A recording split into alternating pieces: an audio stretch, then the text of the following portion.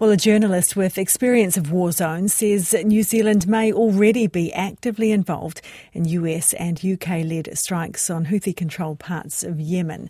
The US Secretary of Defence confirmed in a statement on Sunday that coalition strikes took place on 13 sites in response to interference with shipping in the Red Sea. It said these strikes were done, quote, with the support of other nations, that includes New Zealand. New Zealand's Defence Force declined to provide any further details. In a statement, Minister of Defence Judith Collins said the US and UK have carried out these strikes. New Zealand is part of the coalition that supports this action. She declined our invitation to come on the programme. We are joined now by journalist Jon Stephenson. Kia ora, good morning, John.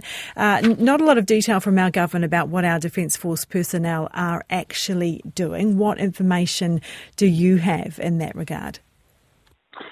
Yes, good morning. About a fortnight ago, or perhaps 10 days, I received information from a long-standing and trustworthy source that the deployment of New Zealand forces to the anti-Houthi coalition had already begun. As I understood it from my source, there was in fact at least one member, the commander of the contingent, who's a senior SAS officer, already in theatre at that time, and I understood that the contingent was likely to follow shortly thereafter.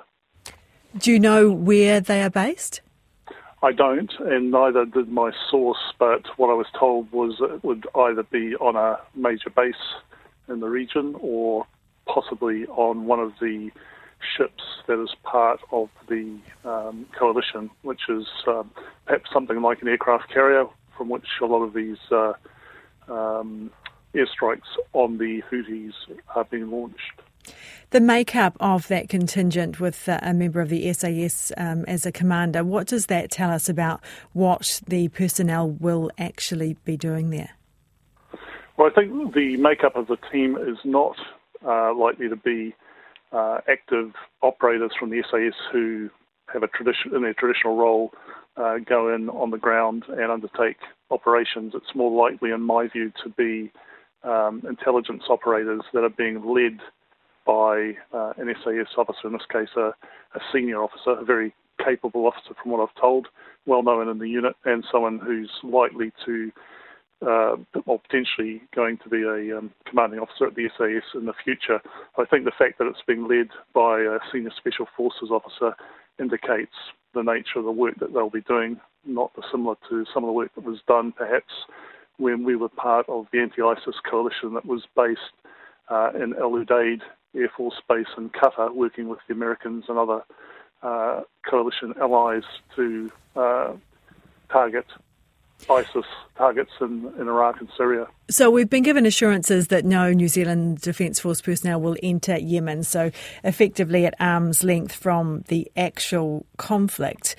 Does that make any difference, or are we still, because we're involved in the high-level intelligence leading up to any strikes, that, you know, is there a difference there? Well, there is a difference, and I think we have to take the government at its word based on what we know and based on what I was told by my source, who also said that, to the best of their knowledge, we wouldn't have operators on the ground in Yemen pulling the trigger, so to speak. But in fact, you wouldn't expect them to be doing so, if they were sending a team of only half a dozen personnel. That to me suggests strongly that it is, in fact, as the government said, people who will be conducting targeting work. Nevertheless, we will definitely still be part of what's referred to as the kill chain. In other words, the people that conduct the airstrikes or targeting on the ground or from the air will be relying on information that's being provided by people like the SAS-led team of New Zealanders. Appreciate your time this morning. That was Defence and War, a journalist with Defence and War experience, Jon Stephenson.